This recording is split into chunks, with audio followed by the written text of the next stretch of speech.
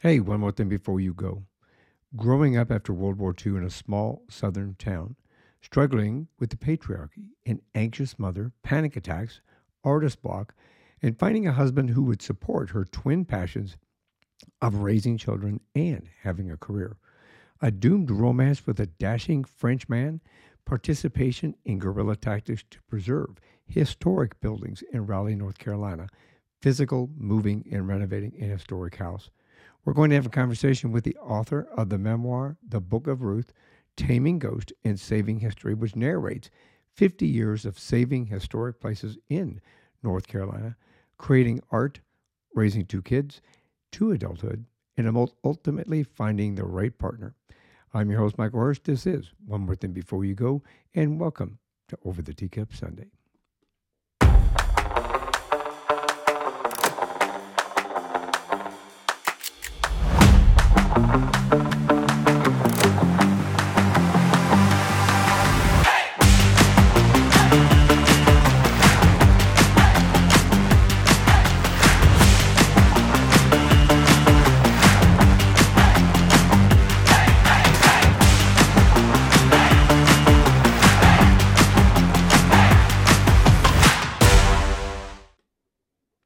My guest in this episode struggled between a career that demanded a good deal of travel to document historic buildings and landscapes and acute anxiety triggered by that travel. Ruth Little's life as a child, adult, and professional woman involved investigating and battling ghosts. As a historic preservationist, which I'm really excited about getting into learning more about that, she explored North Carolina's past, making new discoveries and fighting to preserve physical evidence that otherwise would have been destroyed and lost. At the same time, she was dealing with her own ghost and self preservation. She grew up with a mentally ill mother and grappled with their relationship until she died. At age 21, she suffered her first panic attack, which felt like a near death experience. These attacks, with Ruth kept secret, continued to plague her for decades. Nearly every time she traveled, she created a memoir as a record of what it was like to be a professional woman and artist when such pursuits were actively discouraged. Her story includes a doomed romance with a dashing Frenchman, her participation in guerrilla tactics to preserve historic buildings in Raleigh, North Carolina, well done, and physically moving and renovating a historic house as many more ups and downs as she pursued her passion for preservation while the field of, of historic preservation was still very young.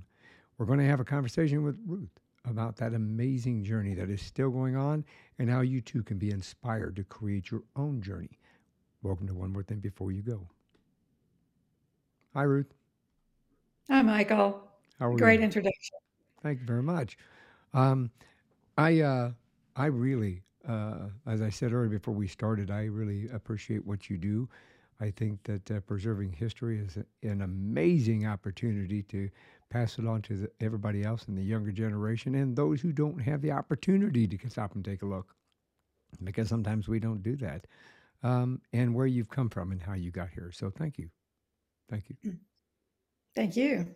I always like to start in the beginning. So, as I said, this is kind of this is your life in a different form. So, let's start at the beginning. Where'd you grow up? I grew up in Fayetteville, North Carolina. We called it Vietnam because Fort Bragg Air Force Army Base is right next door, largest Army base in the world. And I grew up during the Vietnam War era. So, what was your family like? Uh, Typical nuclear family. My father was a land surveyor. My mother was a school teacher. And I have one brother and a middle class, very Southern, very conservative, very crazy. I would imagine. I think we've all got a little bit of that in our families. Families are unique, aren't they? Yeah. We all hold our secrets, and sometimes they're out on our sleeves. Um, so you've got you have siblings, and the siblings still live in the South Twin in the brothers. Carolina Right. region.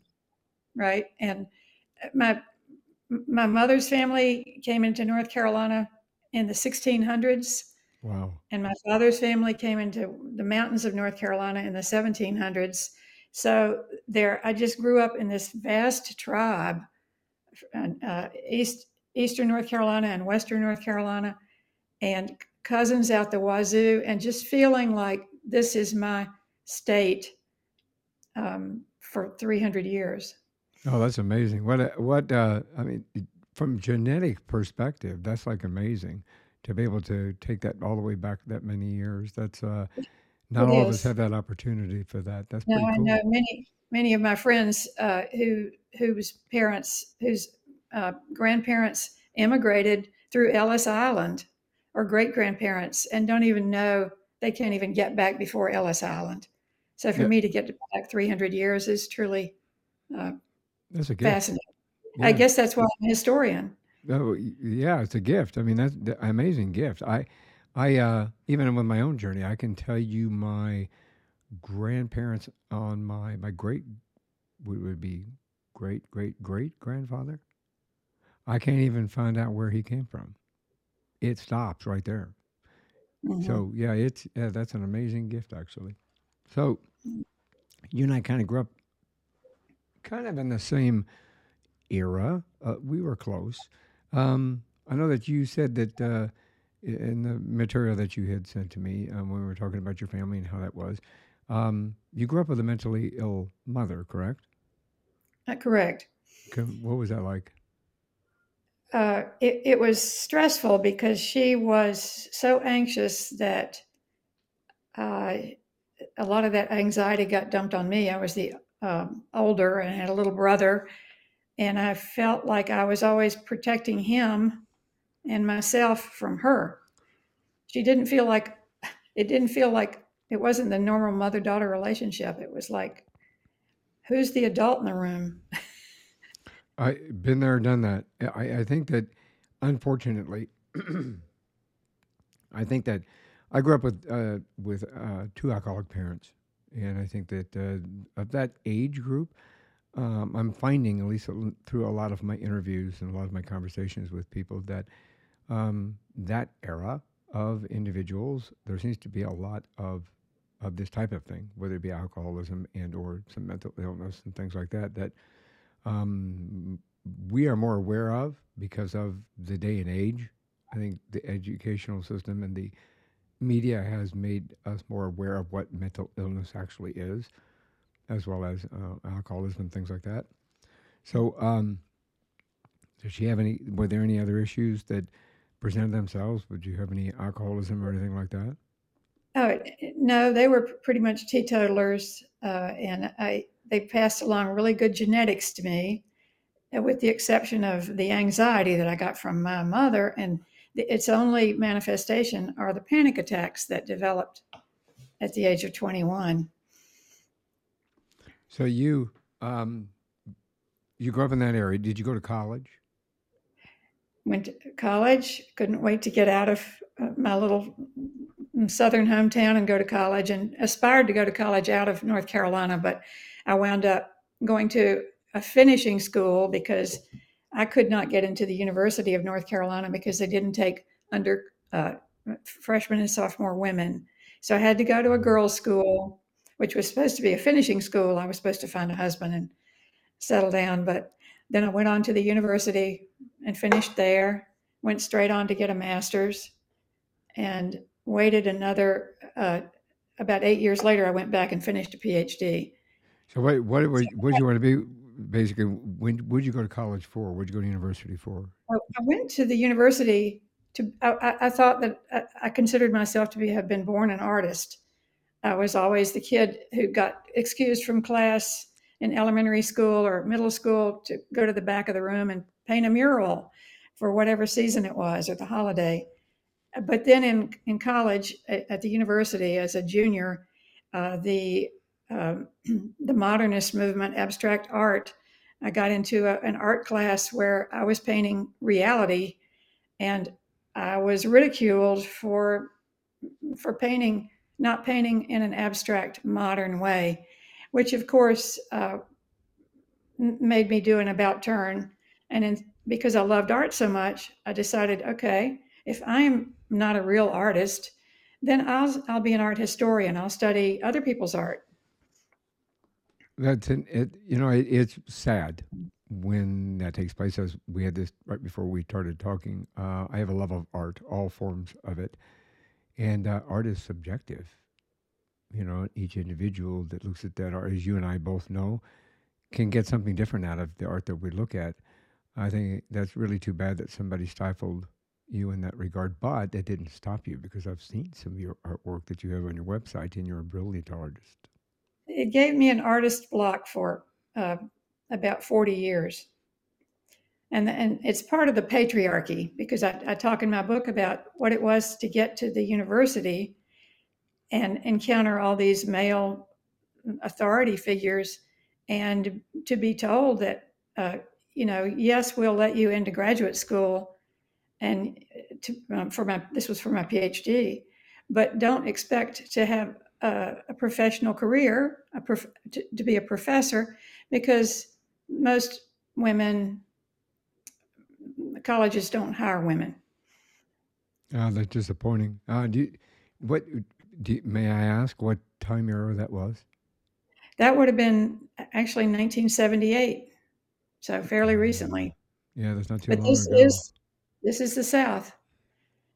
Yeah, that's unfortunate. I think that especially somebody with your talent. That again, that I'm not seeing it in person, but I have looked at your artwork on your website, and you're a brilliant artist, and I think that that's just too bad. But you have overcome that, and you have come through on a very positive note with being able to create art as well as to express it in many different ways. How did you become a historic? How did you get involved in the historic preservation and history? I, my mother loved history, loved antiques, collected everything she could, and eventually that I came to understand that she was a hoarder and collected everybody else's photographs, all the photographs from all the family members on both sides of my family. And so I think I watched her and I rejected a lot of what she represented, but not her love of history. And she dragged us all over North Carolina to see the houses of famous people, Carl Sandburg, other authors, um, historic Williamsburg. We did a lot of that in my youth, and it imprinted on me. But then it wasn't. I was going to just major in art history rather than architectural history, historic preservation, until I got to graduate school and I encountered Professor William Jordy, who gave us it was a class in American architecture, and our first homework assignment was to take a brown paper bag and kind of open it up and a pencil and go into downtown Providence, Rhode Island, where I was in graduate school at Brown, and to take a block of buildings in downtown Providence and draw a picture of them and write a story about these buildings. And there I was doing the first field work of my whole life for architectural history at that point, I was about 22 and talking to the people. They were commercial buildings. I was talking to the shopkeepers and drawing the buildings and finding out what they knew about the history of the buildings. And I felt like it wasn't even work. It wasn't even homework. This was sheer joy. And that I had finally found what I wanted to do with the rest of my life. That's a brilliant professor to take that perspective and to embark people on that journey because it allows them to open up their minds to more than just the book. Experience the world and touch it and feel it and listen to it and experience it. That's pretty cool. So that was I finished that degree in 1970, and in 1971 I got my first job in my profession at the State Historic Preservation Office in Raleigh, North Carolina. It was the second year it had been in existence, and my mission, if I wanted to accept it, was to save historic landmarks in North Carolina, where I had so many contacts and so many relatives and all over the state. And I just took it and ran, traveled all over the state in a state car with my clipboard and my camera and my curiosity. That's amazing. Now, coming from with obviously all of your relatives and kin kin were all from that area. What did they think of that? By that point, I was an adult, and I, I, I don't know. I didn't see them very much anymore. Hmm. But I always, when I would go somewhere, particularly somewhere where I was doing surveys for part of what I did after I left state government is to be a, a consultant. I established my own business, and I had to go out and tell people who were in the pathway of a new airport or a new highway, some kind of federal project. I had to tell them that I was surveying for the route of a new highway or a new airport, and they understood that what I was doing was going to threaten their whole existence. But they would say to me, "Well, who are you?" And I would tell them, depending on where I was. If I was in eastern North Carolina, I would tell them about my aunt who lived in a town nearby who had been a school teacher. If I was in western North Carolina, I would tell them about my grandfather who had been a doctor in Boone in the mountains. And instantly they would realize that I was one of them. I was not an unfeeling state bureaucrat. And so then I could do the work I needed to do, and they knew that I was going to represent them. That was very convenient. That worked out really well, didn't it? It, much better. I was a good field worker because I could relate to everybody. It's always nice to. It's always not in any environment you go into. It really makes it more beneficial when you can relate to somebody and empathize and understand from that perspective. So that's pretty select, actually. I know you tell me about you went to France at one point to study, didn't you? I did. My It was actually in my senior year of college at the University of North Carolina, and I had the chance to be in the year abroad program in Lyon, France, and it was the first time I had left. I hadn't done even much traveling in the United States, barely gotten out of North Carolina. So there I was in France at the age of 21 for a year, learning the language, uh, traveling all over. We just took groups of us got on trains, and sometimes we hitchhiked and traveled all over Western Europe and even a little bit into Eastern Europe. Barely went to college at all, but we learned a lot of French. And in every single way, instead of being a Southern Baptist uh, pro- provincial little girl, I became a sophisticated citizen of the world. Yeah, that's an amazing journey. I love France. France is, especially for the historical perspective of France, and what a good reason to play hooky from school. That's what it was all about. It was an Okay. education of the world. Yeah, it well, yeah, in the history.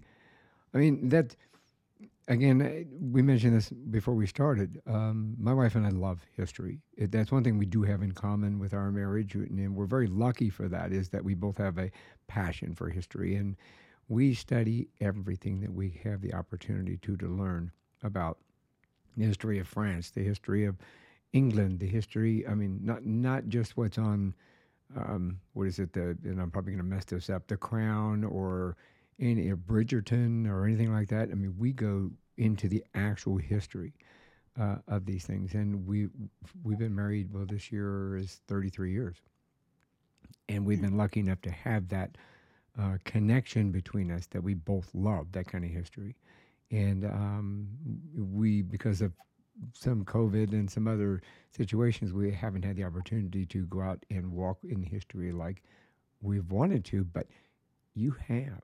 So, that experience within itself, as you started to become the historic preservationist, let's talk about that journey. How did you evolve into that?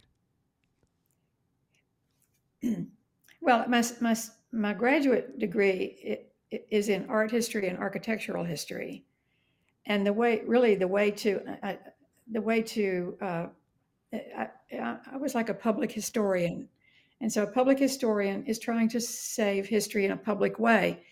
My way was to uh, study old buildings and, when appropriate, either create historic districts so that they could be, for example, like the oldest blocks in an urban area, a downtown, or a particularly important neighborhood, or individual very old farmsteads, factory buildings, old factory buildings. I've put, I've, I've done hundreds and hundreds and hundreds of National Register nominations and local historic landmark designations that have saved buildings and neighborhoods and parts of downtowns and parts of the countryside that would have been lost.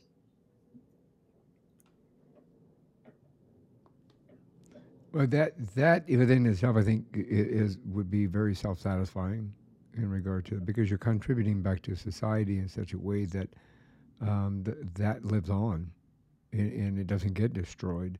So, from that perspective, I think part of your book, um, you talk about that journey in becoming the preservationist and what you do and how you do it. Because I know you've written some other books in regard to specifics that you've worked with, correct? Yeah, I don't. To me, if I have built up a great deal of information and understanding of something artistic or historical, then I am I am being derelict if I don't put it into writing so I can share it with other people. For example, when I wrote my doctoral dissertation at the University of North Carolina, I chose graveyards, gravestones, because I had had a very special, I had made a vow to myself to protect, at least document old graveyards in North Carolina, because I had seen them being destroyed by developers who wanted, just in the middle of the night, just bulldozed. Really? So I had found this incredible grave marker in 1974 that was from the 1700s in a family graveyard down on the Cape Fear River near where I grew up. And I didn't take a picture of it because I was there to do the architecture, the old farmhouse. And I went back 2 weeks later to document that grave marker, and it was gone. It Wow. had been taken out of the graveyard, and it was an incredible relic of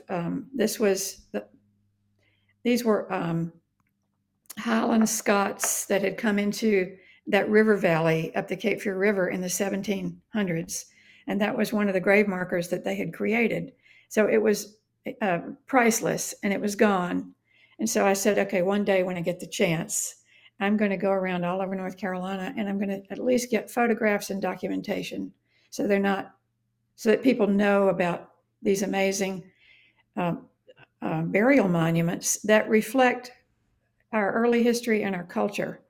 So I did get a chance. I got a 2-year National Endowment for the Humanities grant in graduate school, and I spent that 2 years all over North Carolina documenting gravestones and graveyards. And I created a book that came out of my dissertation called Sticks and Stones: 3 Centuries of North Carolina Grave Markers.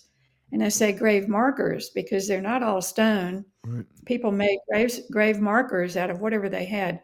Um, very strong wood like cedar and heart pine would be used for grave markers in the eastern part of the state where there was no stone, and a lot of field stone in the western part of the state.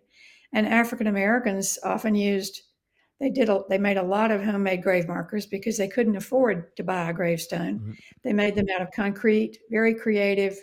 They placed articles, they would take grandpa's pocket watch and embed it in a concrete headstone that they had Mm. made. Seashells were used to mark graveyards. So my book, which came out in 1998, published by the University of North Carolina Press, has I've found people all over the country who want me to sign their copies of the book. It's being used all over the United States.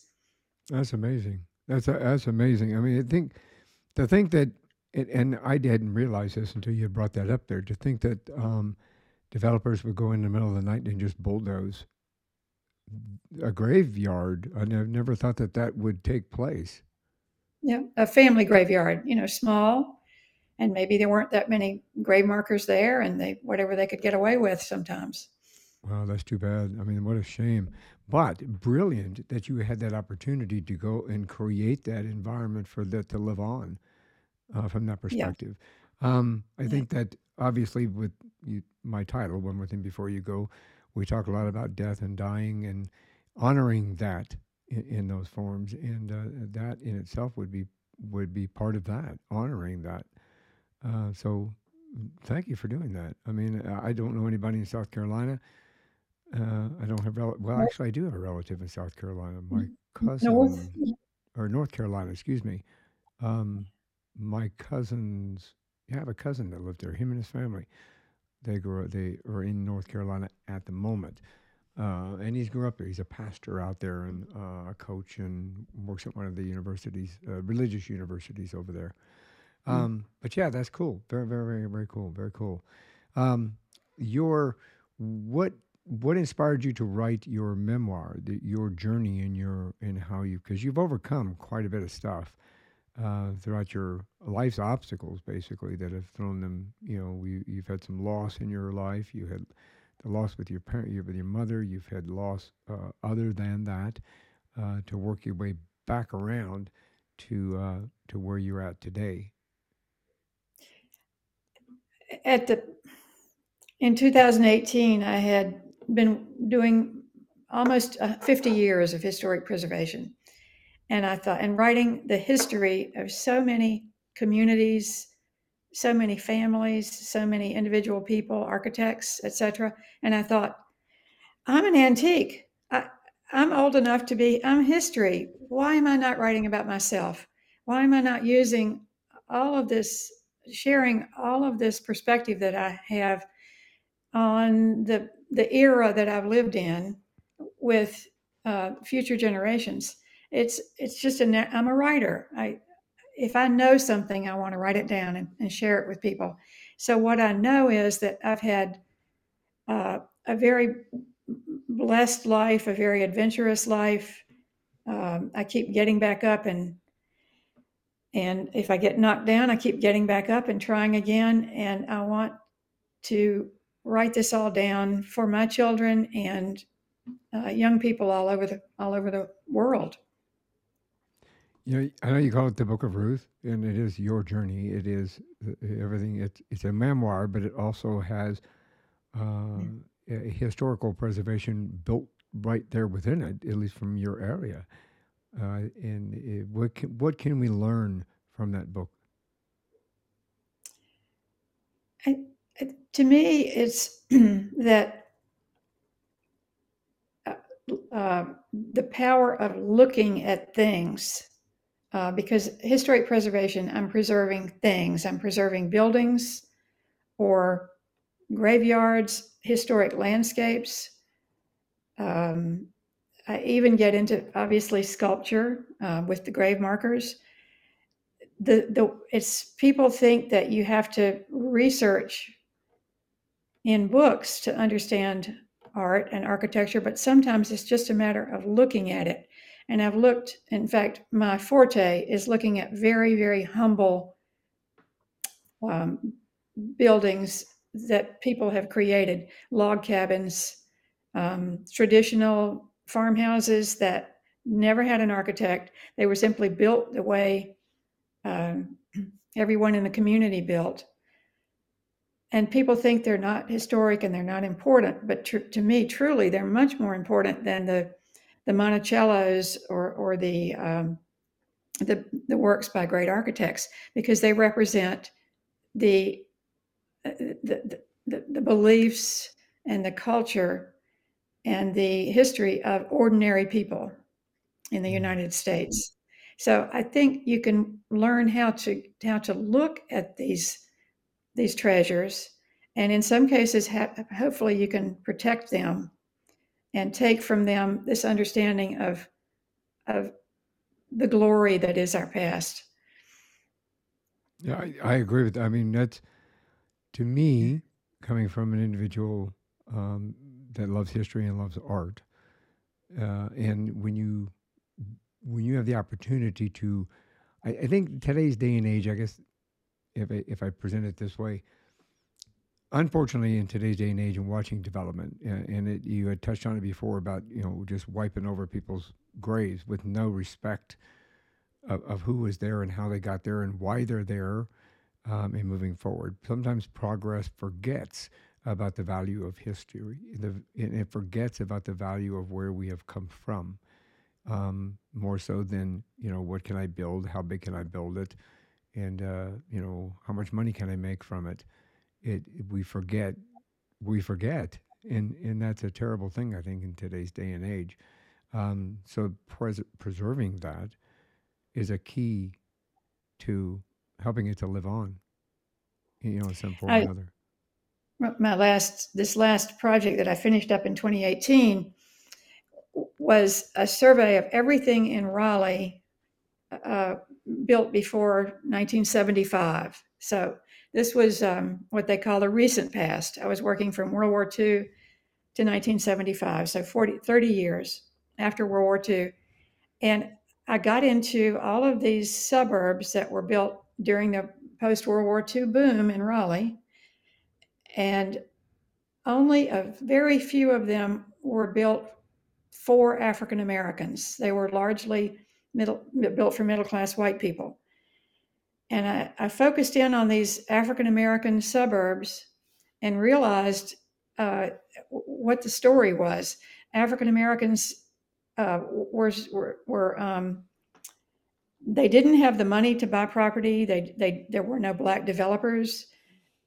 And so in the beginning, black developers had to cooperate with white developers to create new places for African American families to live. Even black veterans who fought for us in World War II were cut out of uh, VA loans, FHA loans. They didn't even get the benefits that white veterans got after World War II. And I was able to identify three suburbs from the 1950s and 1960s built for African Americans in Raleigh and get them listed on the National Register. White people in Raleigh didn't even know these neighborhoods existed. They were on the other side of the tracks. But what is so interesting is these suburbs of homes, small homes, are built in mid-century modern style, which was a style that was not popular among white people. White people wanted colonial revival houses that represented the Old South. And black people wanted mid-century modern architecture that did not have any stigma of the past, that they were looking to the future, not the past. That's interesting. From that perspective, that's really interesting to see that the different viewpoints from on there. One wants to move forward, and the others want to stay stuck in the past. And that's the South right there. That's the Yeah. essence of the lost cause. The golden era of the South was before the Civil War. Well, I have to say that's disappointing from that perspective. I think that uh, that's a whole nother conversation. But I'm glad that you were able to kind of achieve that opportunity to showcase that area and to showcase what was about to be lost, and kind of move that forward. Um, I know you have married somebody that you went to school with history, or was also a history major as well. Alas, I've had two marriages, and I'm now in my third and final wonderful relationship. And in this relationship, I have a partner who loves what I do, and would never let me go out on a project out in the field without him being there because he loves it so much. That's a positive. Especially in this day and age. So kudos, congratulations for that. I'm glad that you met some one, and that you're living the life to the fullest, and that it's going in the direction it's supposed to, and you're able to pass that on to others. So very nice. Um, I was going to ask you if he went on any of your little journeys or any of your excursions, but you kind of just answered that. That's got to make you feel really good too. Well, writing the memoir taught me so much about myself. I think all of us, as the years, the decades go on, there are things that we think we failed at. If we could look back, we'd say, "Oh, I shouldn't have, I got, I shouldn't have given up the opportunity to take that new PhD that I got in the early 1980s and go out and teach architectural history and historic preservation." But I was not able to do that because I married at the same time that I was getting the PhD, and his career kept him from leaving Raleigh, and there were no jobs in Raleigh. And so I coped by, I sold real estate for a while. I wrote some books and went back to work for state government.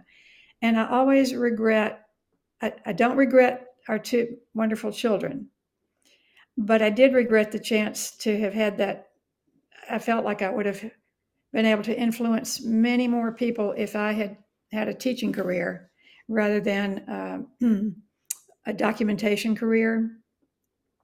And then I realized as I was writing the book and looking at all this, all the young people that I hired to help me go out and document old buildings, and all of the articles that I've written, all of the organizations that I've helped to found, all of the books that I've published.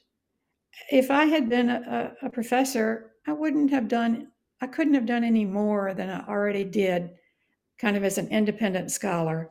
And so I realized I can let that failure go. It wasn't a failure at all. It was what was meant to be. Well, life always puts us on the path I think that we're supposed to be. Sometimes we have some obstacles that get put in the way, but those obstacles we either overcome them, which you have 100%, and or we always allow them to set us back. But in your case, you moved it forward and you've progressed and you continue to preserve. I think you have renovated and saved some houses of your own during this journey, haven't you? Oh, many. I just love old buildings, and I'm a rescuer. And I think that comes from my mother, who would buy. She bought a lot of old furniture that needed to be repaired, but because the thrill was in the acquisition and Mm. not the restoration, she never restored them. So I'm the restorer, and I love to restore old buildings. And the most amazing restoration that I did was to buy the second oldest house, 1775 house, a plantation house in outside of Raleigh that had to be moved or it was going to be destroyed for an office building. And I bought it for $1 because it had to be moved. Absolutely beautiful, well preserved house. So I moved it 15 miles to a very suitable location with a lot of big oak trees and restored it and lived in it and wrote a book about it. It's called Carolina Cottage, uh, a personal history of the Piazza House, because this small house, 1.5 story house from 1775, has an amazing front porch that swoops out. The main roof of the house creates the porch. It's an engaged cottage type of house, which was very popular in the Deep South because of the extreme heat. And I am so proud of saving that house. And my book, Carolina Cottage, is all about that house and all the other houses of this type, which are not, they don't have the big columns. They're not prestigious houses. They're not classical revival. They're very vernacular. They were built for the climate. They're strictly utilitarian. And people don't, they look at them and they don't realize just how significant they are for the South. But you do. So that's a Oh, yeah. fantastic opportunity to help I think that doing that kind of work and preserving those kind of situations, those kind of houses, and in that history, is just a wonderful thing. I know I keep saying it, but I can see it when you talk about it. Your face lights up. For those listening to the podcast, your face lights up. You can tell that it is a passion of yours, and I think that passion expounds itself within your books, and within the Book of Ruth, because you exude passion with it. I what a gift passion is. I wish passion for everyone, and just for everyone to find that thing in life that is their passion, and be able to do it as a career. Yeah, so I think life would be much better if we all got the opportunity to follow our passions and make a living at it. Do you? Uh, let me see. 1 second here. I had a question, and then the question kind of disappeared. Speaking of history, it is now history. um, Let me start here. So, did you ever get the opportunity to teach? I've taught many at 7 or 8 institutions, all the way from universities to technical institutes as part-time adjunct, never on a tenure track. So in some ways, I'm happy that most of my career was as an independent scholar, because I'm a pretty cussed independent person. And I like to be able to identify what needs to be done and go ahead and do it and not have to work with a committee. That works. The red tape always seems to stand in our way of progress. So that's a good way of approaching it. Um, so let's talk about the Book of Ruth and how somebody can find it and get it, and about your brilliant art, which I've got a little piece that I've shown of some of your art. But where can we find you? Well, my website, which has my historic preservation and my artwork, is ruthlittle.com. And if you'd like a copy of this book, it's available, of course, on Amazon, on Barnes and Noble, and I'm working on getting it into bookstores in Central North Carolina. And how about It's your other? also, I'm sorry. yeah, the other books. The other books are on Amazon and in libraries in North Carolina. Sticks and Stones is in libraries all over the country. So we can find you at ruthlittle.com. And we can also look at your artwork there, which we're going to talk about in a second here. We can look at your artwork there as well as your books. And I'll make sure that that's in the show notes for you so that everybody has the opportunity to make sure that they can connect with you in one form or another.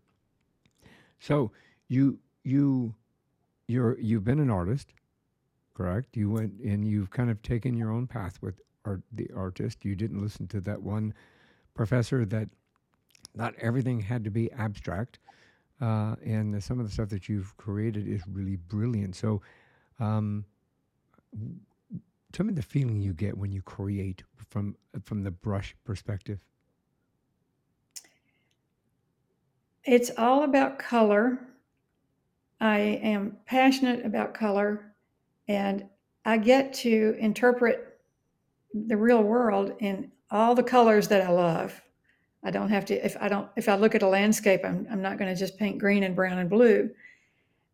And I get to show people what it is about whatever I'm painting, uh, what's so special about it. I found an old type of uh, building on the coast of North Carolina in some old family photographs.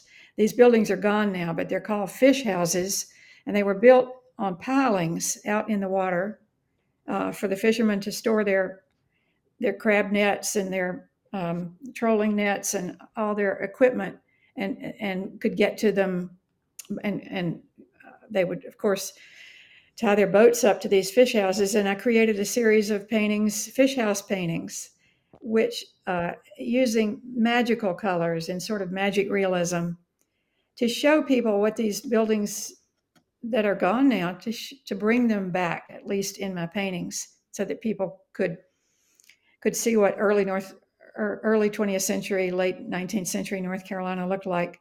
And people just were transported by these. And sometimes I have boats in the paintings, and there are mermaids frolicking in the boats. Well, you got to have mermaids.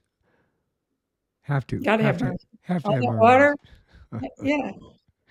Oh, that's amazing. And obviously, so now you are, in my opinion, you're living a very, very full life of purpose because of everything that you've accomplished between your preservation, your work with preserving history in such a way that we can all experience it, and you become an artist that makes you happy, and you can then pass that on to make other people happy. Yeah. So And I do. I hope that this will inspire people to never ever give up on their passions and what they dreamed of doing when they were young. Don't ever give up on those dreams.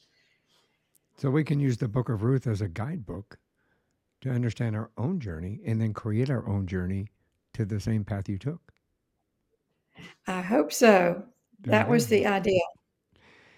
Ruth, thank you very much for coming on the show. I really appreciate it. This is one more thing before you go.